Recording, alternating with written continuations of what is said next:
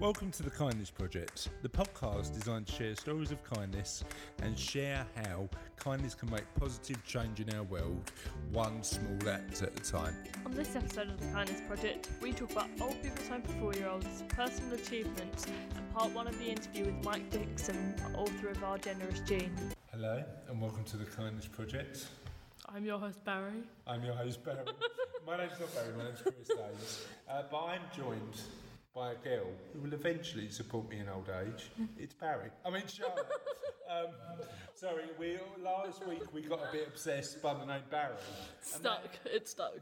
And that Barry obsession seems to continue. Okay, well, I'm joined by a man who hates feeling old but responds to old man. That's funny, isn't it, that we both had, because we never know, listeners, what introduction we're going to have for each other. And there are two elderly introductions, which is interesting. So how are you going to help me out in my old age then? Stick me in a retirement home. Stick me in a retirement home? That's hardly helping me out, is it? Well, I could put you in that old people's home for 4-year-olds thing. What a show! What a show that is. Old people, listen, if you haven't heard, listeners, or if you haven't seen Old People's Home for 4-year-olds, watch it. This is a podcast superficially about kindness, isn't it? So, if you are going to watch any sort of TV show that shows how awesome people can be, the BFF Beryl. Old People's Home for 4-year-olds is definitely it. And actually, I think we should do a Kindness Project special all about the BFF Beryl lessons learned through the BFF Beryl. Well, we talked about Barry. Now we've got Beryl in the mix. I tell you what, if I change my name to Barry by Deepole, and I'll give you permission to change your name to Beryl, would you do it? Yeah. I thought you would. Barry and Beryl Dames, that sounds old, doesn't it? Christ. But yeah, Old People's Home, we are joking. I'm not. All right, Beryl, calm down. Shush, Barry. The Kindness Project, hosted by Barry Dames. Oh, God.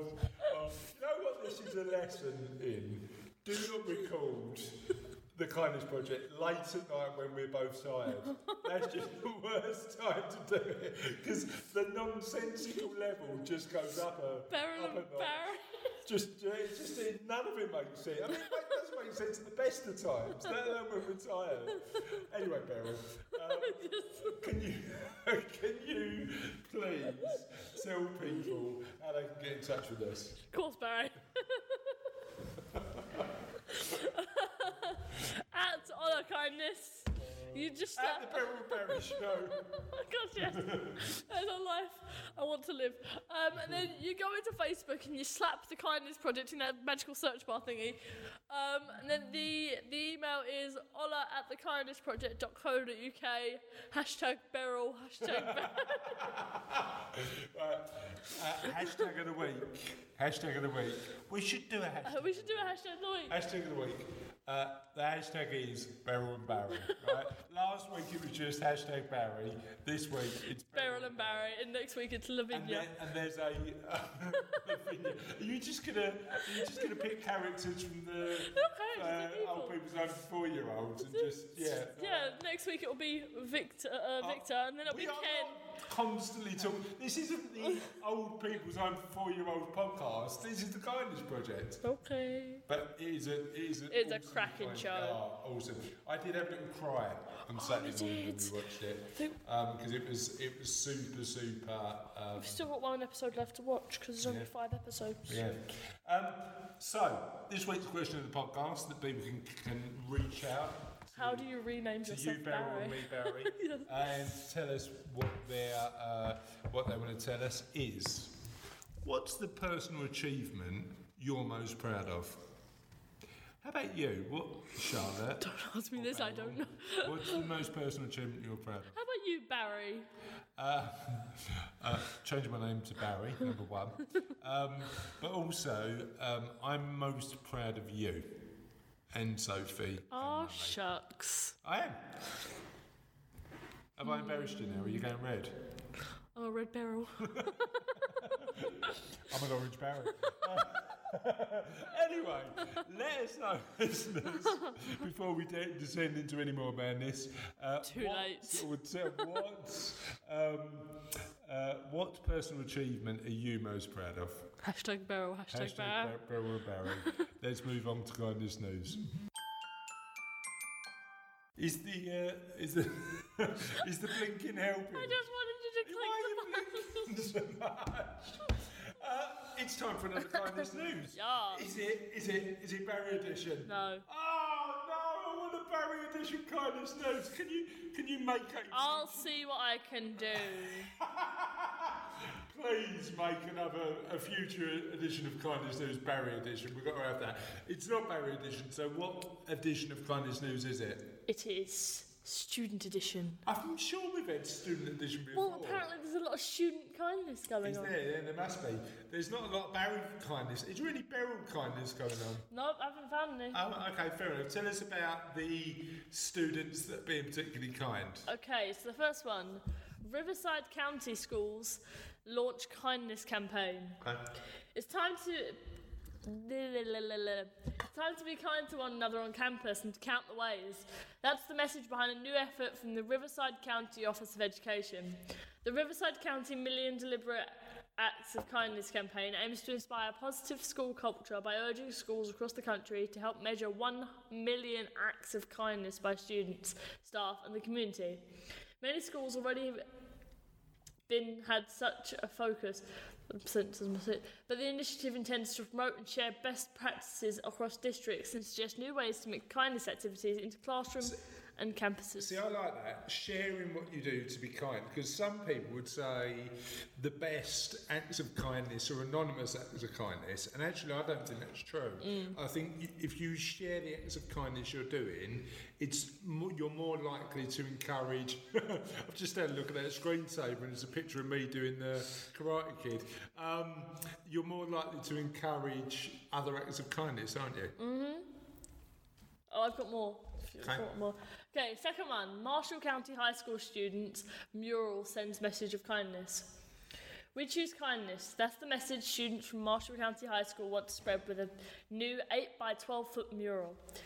Mural. Meow. The project is that the word mural or a cat impression? Meow. Both. The project is student-led. It comes after the tragedy that struck their community when 2 lives were taken in a shooting in Marshall County High School. The artists say the 3 painted hands in the We Choose Kindness mural symbolises people coming together to choose kindness over anything else. I like it. I hope that people can understand that being nice is really easy. Project creator Hayley Riley says. Riley says she was going through some tough times after the unthinkable happened in her own school. Sure about what she went through, but it wasn't enough. She's bringing those words and ideas to life. Riley chose from 60 mural entries, and We Chose Kindness stood out to her. I think that when they see this, they should see the hands stand out. You should hold hands and kind of join all together and be really friendly toward one another. They will mount the mural at the Kindness Garden with benches to sit at. It will be handcrafted by students. The bench just kind of means if someone sits there, you know, they're having a rough day. Yeah. You don't have to say anything to them. You don't have to acknowledge it. You just sit there with them, and that person that is going through something knows, hey, they're there for me. Now, I don't know whether they've got that at your secondary school, but they had a bench at your primary school, didn't they, that was like that? I think so. I can't remember. Didn't have a bench that if somebody sat there, you knew they were lonely or having a tough time, and you used to go and sit down with them? That was secondary school. Was it? Yeah, and it's just kind of, everyone's just, because I kind of just sit there now, people just kind of... I was turning to your bench, is it? The paid paper of the whole church's bench. What can I say? Okay, fair enough. That sounds really good. Thanks for that kindness news. No problem. So this week we've got the first part of our interview with Mike Dickson, cool. Who is an amazing guy. He used to run businesses. He used to run retail shops. and retail shops. Is there any other kind of shops than the retail shop? I'm not sure. Online Service shops. Maybe, yeah. Like a masseuse. He didn't run a masseuse. I think it was a clothes shop. But then he left all that to Start a life of adventure. in a masseuse. No, for a charity called WizKids, which he built from nothing to a really, really big charity. And his life took a turn, and now he writes about philanthropy, charity, and there's not that many people who know more about philanthropy and charity than Mike Dickson. The books he's read are amazing, but instead of me talking about it, let's hear our interview with Mike. Cool. Hi Mike, thanks for joining us today, really appreciate it. Hello, Chris. How are you doing? I'm doing extremely well. So we're getting together on the hottest day or so far this year. How you found it? You've just come back from Scotland, haven't you? Yeah, it was 10 degrees cooler Okay. in the Highlands of Scotland, which meant that when one landed at Gatwick, it was like, you know, when you go abroad and you land in somewhere like Malta, and you Yeah. get off the plane and you go, wow. Yeah. It's like that coming back to England. It's really hot. Really, Yeah. really strange. Yeah. But I think tomorrow Friday is going to be the hottest. And what are you up to tomorrow? Are you sort of staying in the shade? Yeah, no, it's serial meetings all day long. Okay. You know, and phone calls. Okay. Work. Yeah. But work at a steady pace. Good. Pleased to hear it. Yeah. Now, we met a few years ago by accident when you were based, I think we met at your office over near Regent Street or something like that. I can't remember. It was in the Haymarket, that's right. And you gave me a copy of your book, which I read. When I had a copy of your book, the Kindness Project didn't exist. It was only a new thing. Yeah. But since we've recorded a bunch of podcasts now, your name popped up on my Twitter feed, and I thought, why haven't I invited Mike on the podcast? Because I've read his book and read your new one, and it was all. He's a perfect guest for this sort of thing. Now, I could tell our podcast listeners why, but you're best to. So tell us a little bit about you. A little bit about me. Well, I've never, rather strangely, I've hardly ever in my life worked for anybody at all. Okay. So when I left school, I was really dismal at school. I didn't really understand what was going on at all. But when I left school, I got a few temporary jobs, and then quite soon afterwards, I started my first commercial venture in a desperate attempt to make some money. And what was the first step into that? It was a stall in Petticoat Lane. Okay. At the time, I worked for The Economist during the day, but every weekend I went down to Petticoat Lane and ran a stall. And then I started one in Portobello Road, and so on and so on. And then eventually I started a business, can you believe, renting bicycles out to tourists in the summer. Which, like all businesses, was sort of all right and very exciting in the summer, and then not very quite quiet in the winter. And then that led on to retailing bicycles, and then we had a retail company. Okay. And so I built up a business. But I've never been if you might call the operational person in a business. I'm very good at starting things, and everything I've started, I've always done succession planning. Always planned to get out the day I start. So very entrepreneurial mindset, business growth, not business continuation. The interesting thing is you had the idea for Boris Bikes before Boris Bikes existed. Is that right? Exactly. Before Boris Bikes, I wish I'd known more about it at the time. Yeah.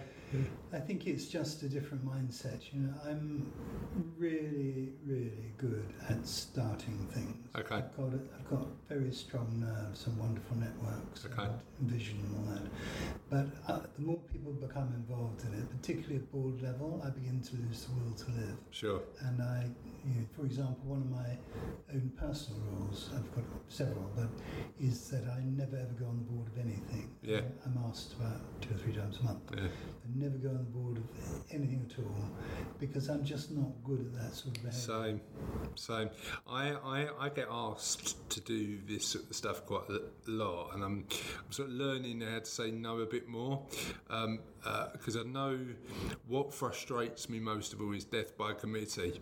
So I don't mind in our little business team where we can take some action, but yeah, as soon as you get too many people involved, getting stuff done tends to take too long.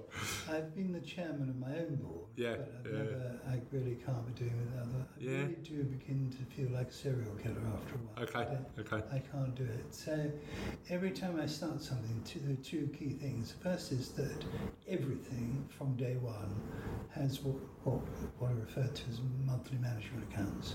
So I know the difference between dreams and reality from day one. Actually. And I also, on day one, I always work out when I'm going to leave. Do you establish that at day one? Yeah, I always get it wrong. But at least I do get out. What is it normally longer than you assume it takes, or less time? It is. It always takes about a year and a half, 2 years longer to get out.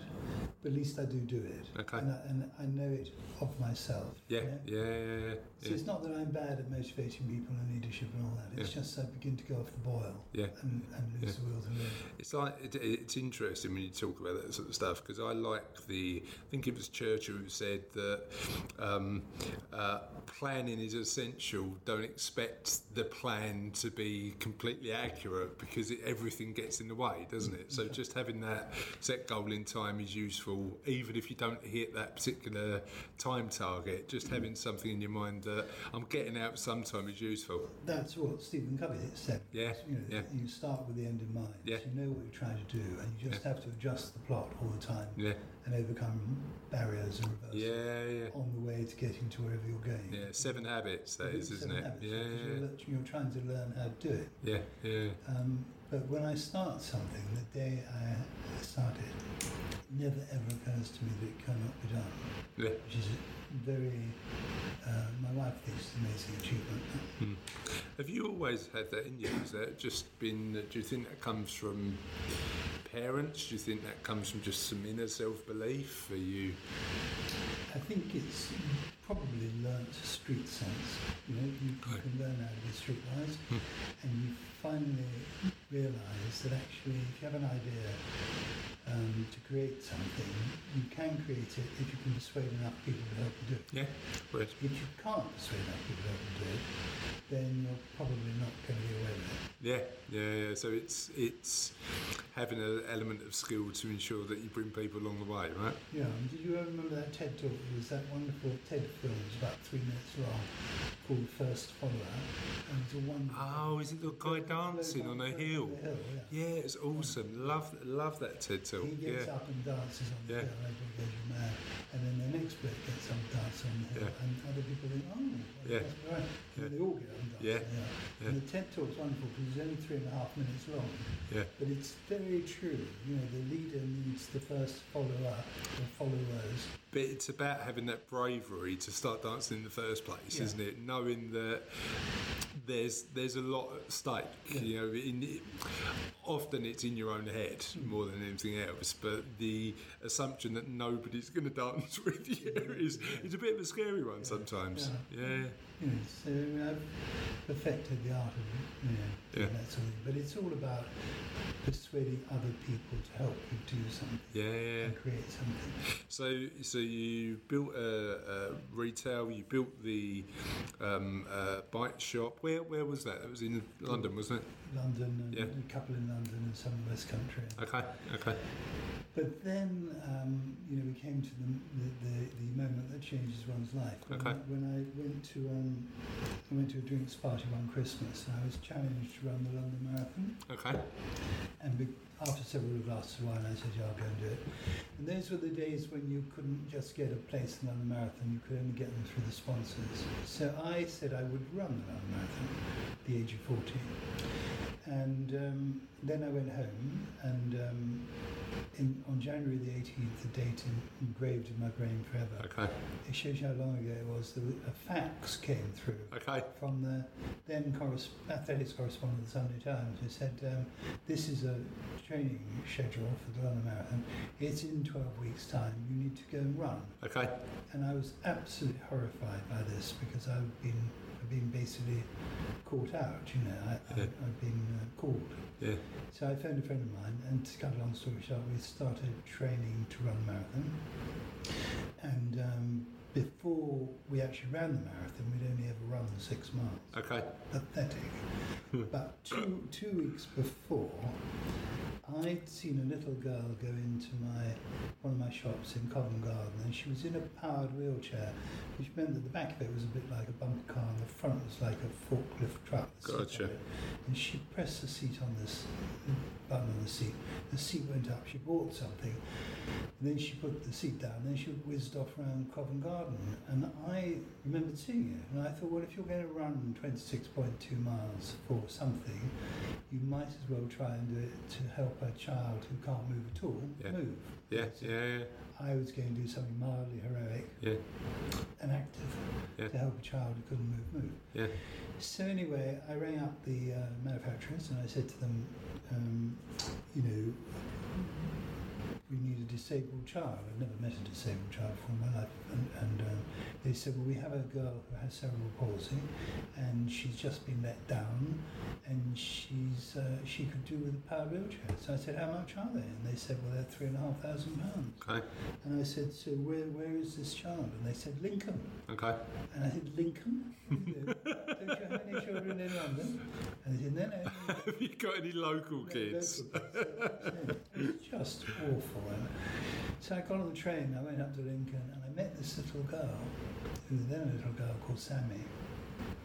And she had cerebral palsy, still obviously has, and a severe speech impairment. She couldn't move on her own. She lived with her grandmother, and I was profoundly moved by her. So I asked her for a picture and came back to London, and we sent out a picture of Sammy with a little thing saying we're all going to run for Sammy to all our friends, and by the time we got to the start line, we'd raised about £9,000. Okay, great. Yeah. And so we set off. Enough for the chair. Yeah. Right. Yeah. Quite enough. Yeah. So we set off into the distance with very little idea what we were doing at all. And 6.5 hours later, I got there. I did my first marathon last year. I did Paris, and I was super slow. I was sort of 5:40, something like that. And you know what? I think anybody who does it, regardless of what time, it's a challenge, isn't it? It's a super achievement.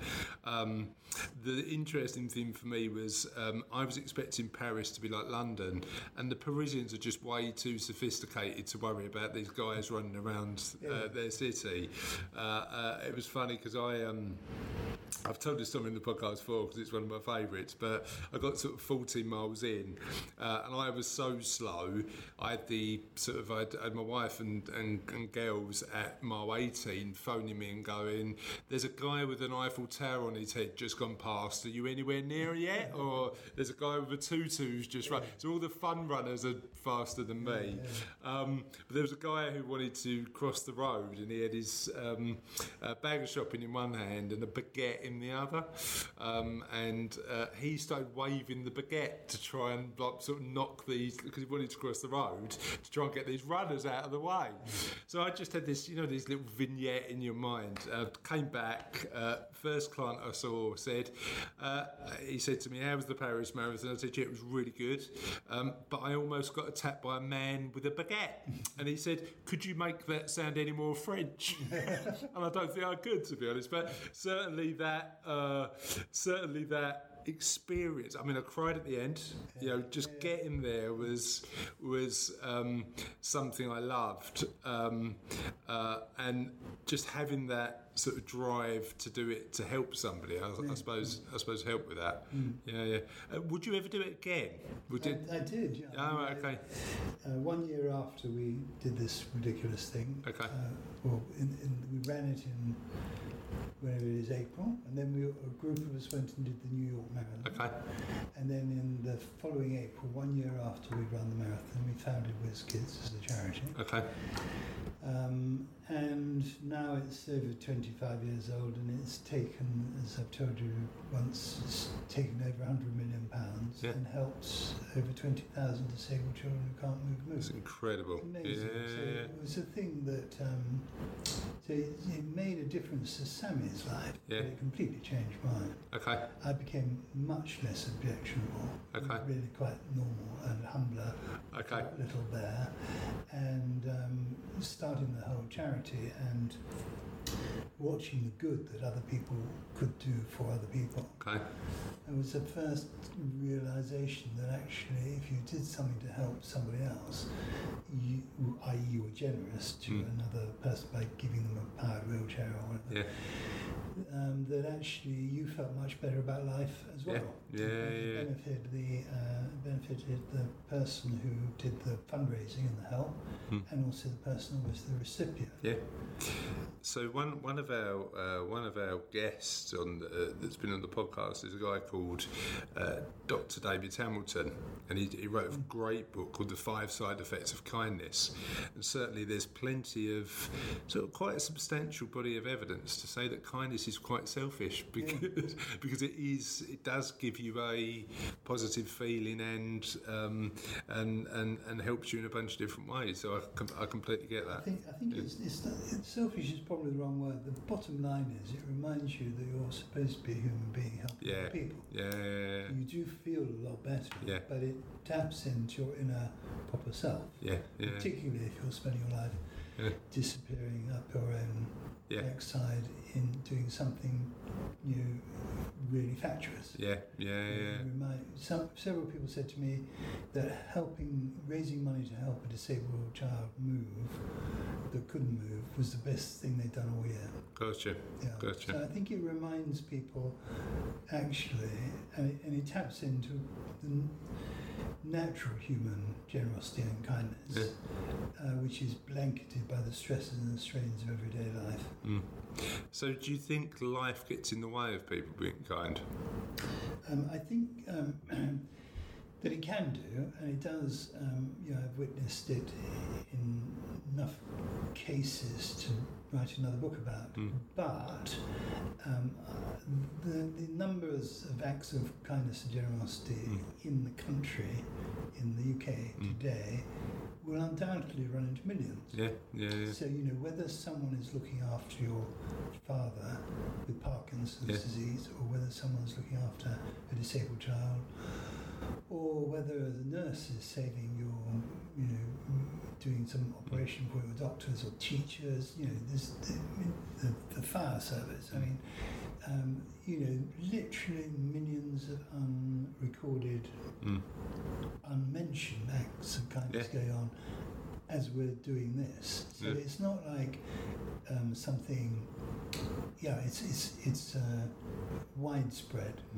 People are doing it all the time. The only reason you don't do it as much as you would like or you don't help people as much as you would like, is because you become either stressed out of your own mind about your own life, or you become really, really cut off when you're attempting to make a lot of money or achieve something. Gotcha. The focus is elsewhere. Do you think people take those small acts of kindness for granted then? Do you think sort of they don't think those small acts are important when in actual fact they are? No, I think that when people are on the receiving end of small acts of kindness, and when people are doing it, it's sort of it's like an aha moment. So one of the talks that I've done, I've talked about the importance of so the two things that make you happiest in life, and I've done lots of research into happiness, are your relationship with your family and friends, and those relationships, and also your contribution to the lives of others. So we get people to think about all of their friends and all their families, and to write down and to remember and find out how they are. So, how are they at work? How are they at health? Are they well? Are they not well? And whatever. else? Have they got a job? And all that sort of. And then when they've done it all, we say to them, well, ring them up.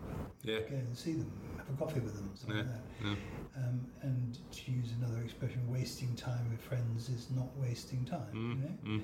So when people stop and they think about their friends and they think about their family and they remember that, you know, someone has been very ill or someone's just lost their job, then they pause and they go out and reach out to them. And the people who reached out to feel there is somebody alongside who cares. Gotcha. Yeah. Very good. So you were involved with the charity. What happened next? Did you get to a stage where you got itchy feet again? Was that the sort of...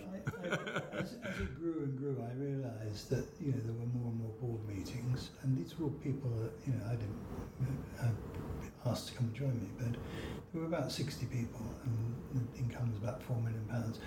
But I actually had to spend one day every month, and I told everybody this, I had to spend it with a disabled child and a handicapped child and their family. Yeah. Because it reminded me of why I did. Yeah, it keeps you grounded, right? Yeah. I actually had to go out of my way to do it, and I had to put it in the diary. And I thought, this has got too much. Well beyond a joke. I need to get out. So I resigned from the board, but the board were fabulous board of trustees who I'd appointed.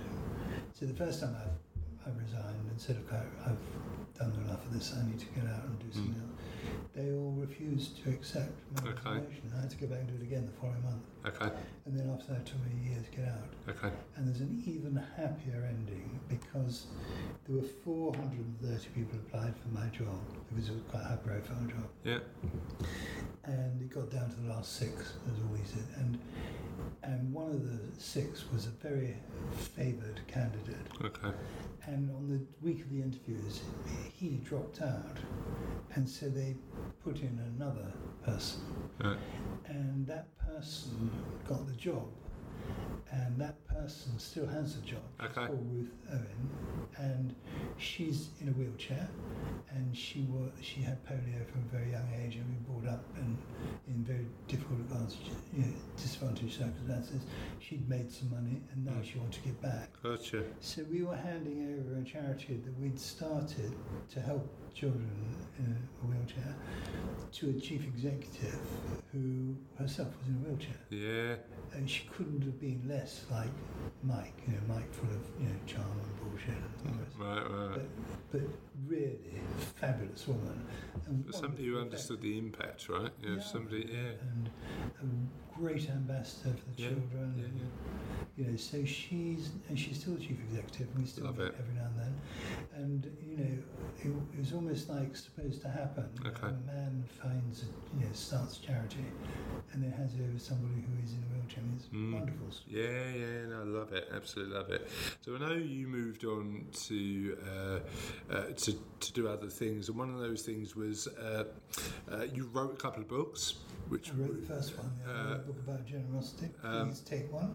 So Please Take One, which is a book you gave me when we first met, and I loved, and I'm halfway through Our Generous Gene, so I'm really enjoying that. But tell me about the work you do now. Again, about 15 years ago, met this amazing, lovely man called Charles Handy, who's a management brewer. And he came to our house one day to meet my wife with his wife, and they described how they lived. And every year they work out how much money they need to earn, or want to earn. Okay.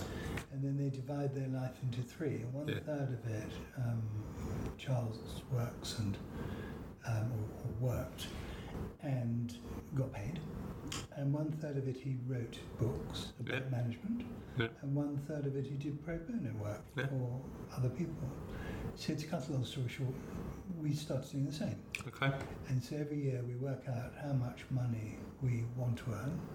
Yeah. This has taken us through, the inevitable school fee crisis and everything else.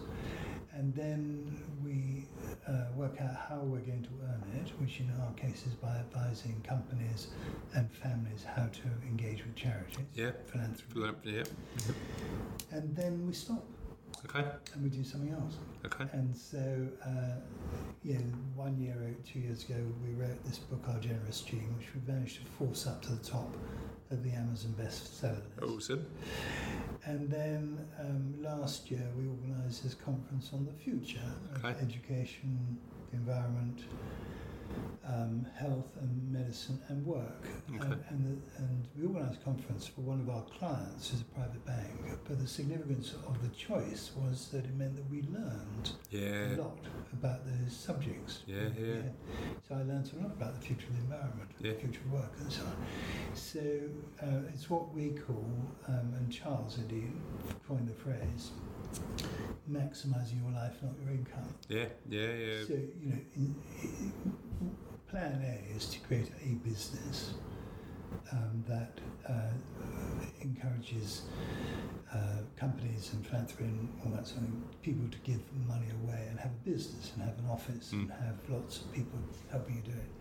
And plan B is just to do 5 or 6 a year.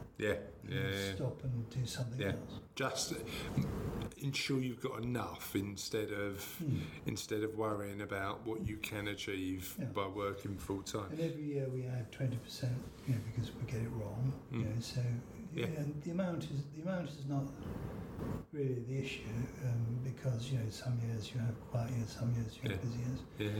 And so for example, next year we're going to, this year just gone by, last year in December, we went to Bhutan. We were invited to Bhutan to study happiness. The year before that we went up the Amazon.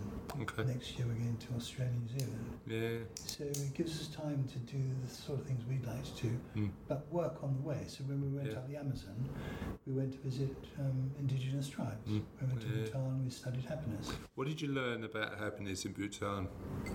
Well, Bhutan measure their what we call GDP. They call gross They do, don't they? Yeah, they do. So they have 4 serious measures of happiness, because they asked their population. There's only 700,000 people in Bhutan. It's the size of Switzerland. And years ago, they asked the population what their priorities were in their lives. And so, for example, one of them was the environment. And so now they are carbon positive. The whole country earns money from it, and it's a huge part of it is a protected area. And you can't build a house over 5 stories and all this sort of thing. So they now measure the success of the country by the happiness of the population. Do you think, so I'm a unashamed idealist.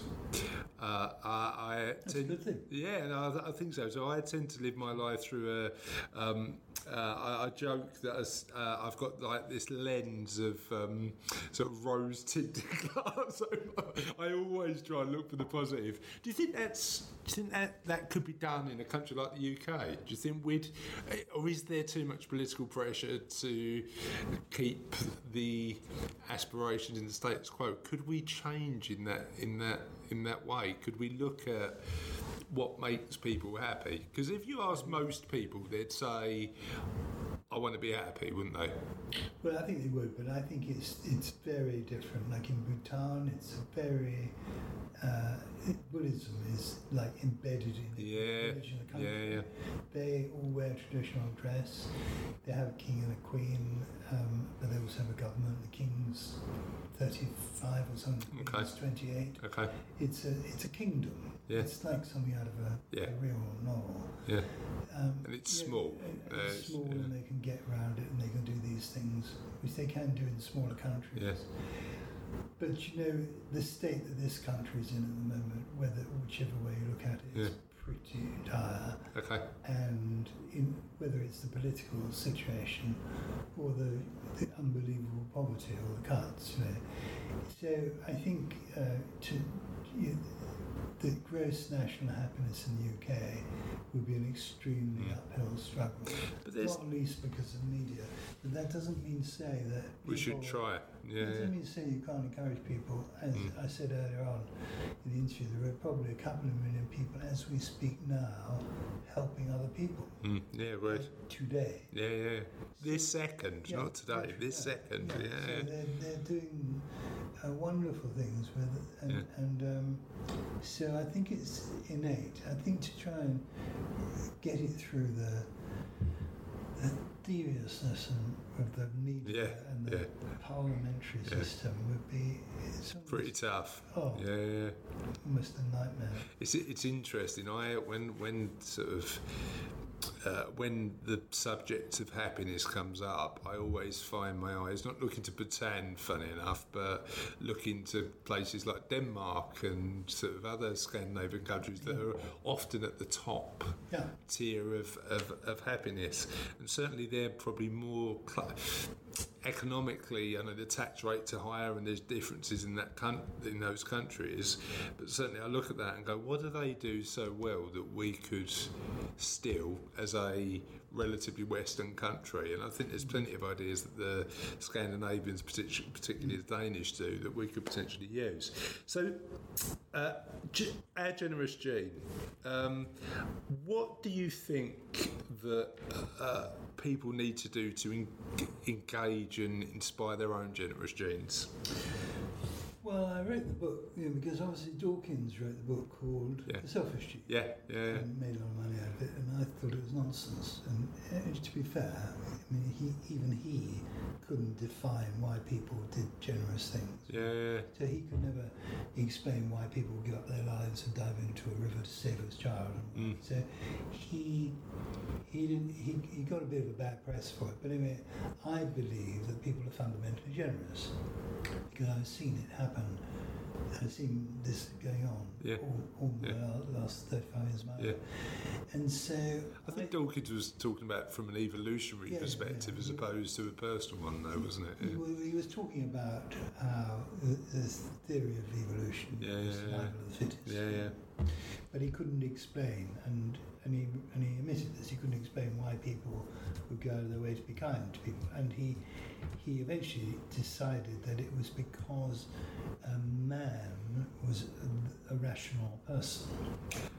As they could think through, they could change their behaviour. But anyway, so we wrote this to say, well, actually, everybody's naturally generous, and they should be given a chance to do it, and we give them stories and encourage them, and there you go. And I'm often asked what are the most generous things that I think anybody can do, and I think there are two things. The first is giving your time to anybody.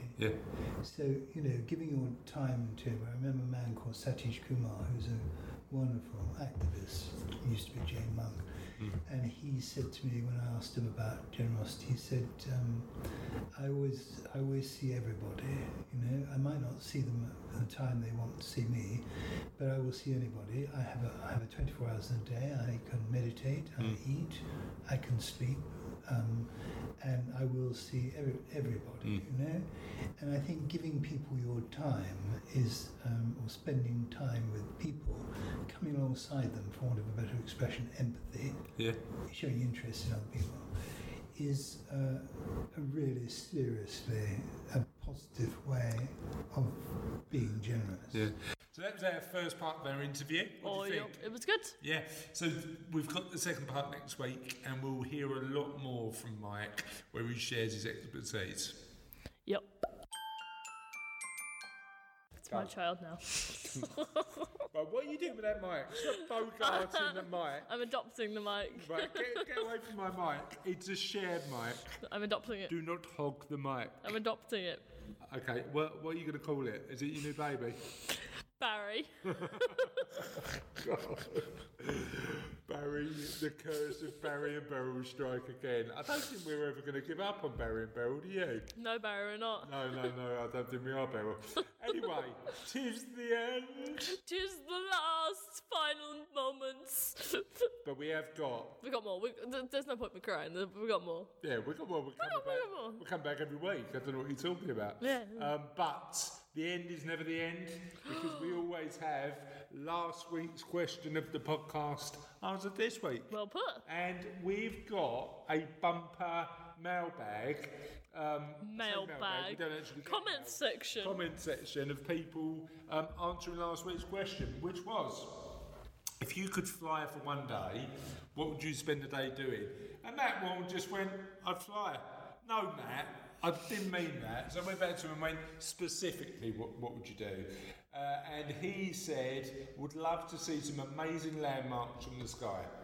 Tasman Kane said she'd fly from city to country, town from the sky is amazing.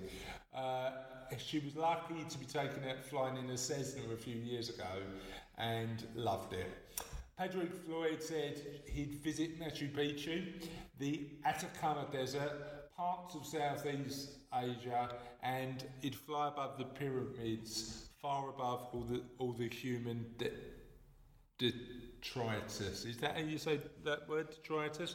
But I think what he means Detritus. is if you look at the pyramids from the ground, you can see a big McDonald's there, and there's loads of rubbish that floats around. Whereas if you're looking at it from above, you probably don't see the rubbish floating around.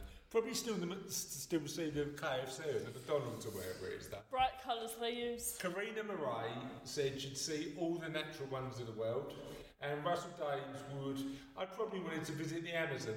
I've always wanted to visit the Amazon, so I'd probably do that. I don't know whether he means Amazon or the Amazon, but I'm Oh, I'd assuming like it's to the visit the Amazon. Amazon store. You'd like to visit the Amazon warehouse? Yeah. There's one near us. I can just get a bus. So that would be a complete waste of your flying talents then, wouldn't it? I'd probably just soar the sky and watch the sunset and watch the birds. On top of the Amazon warehouse.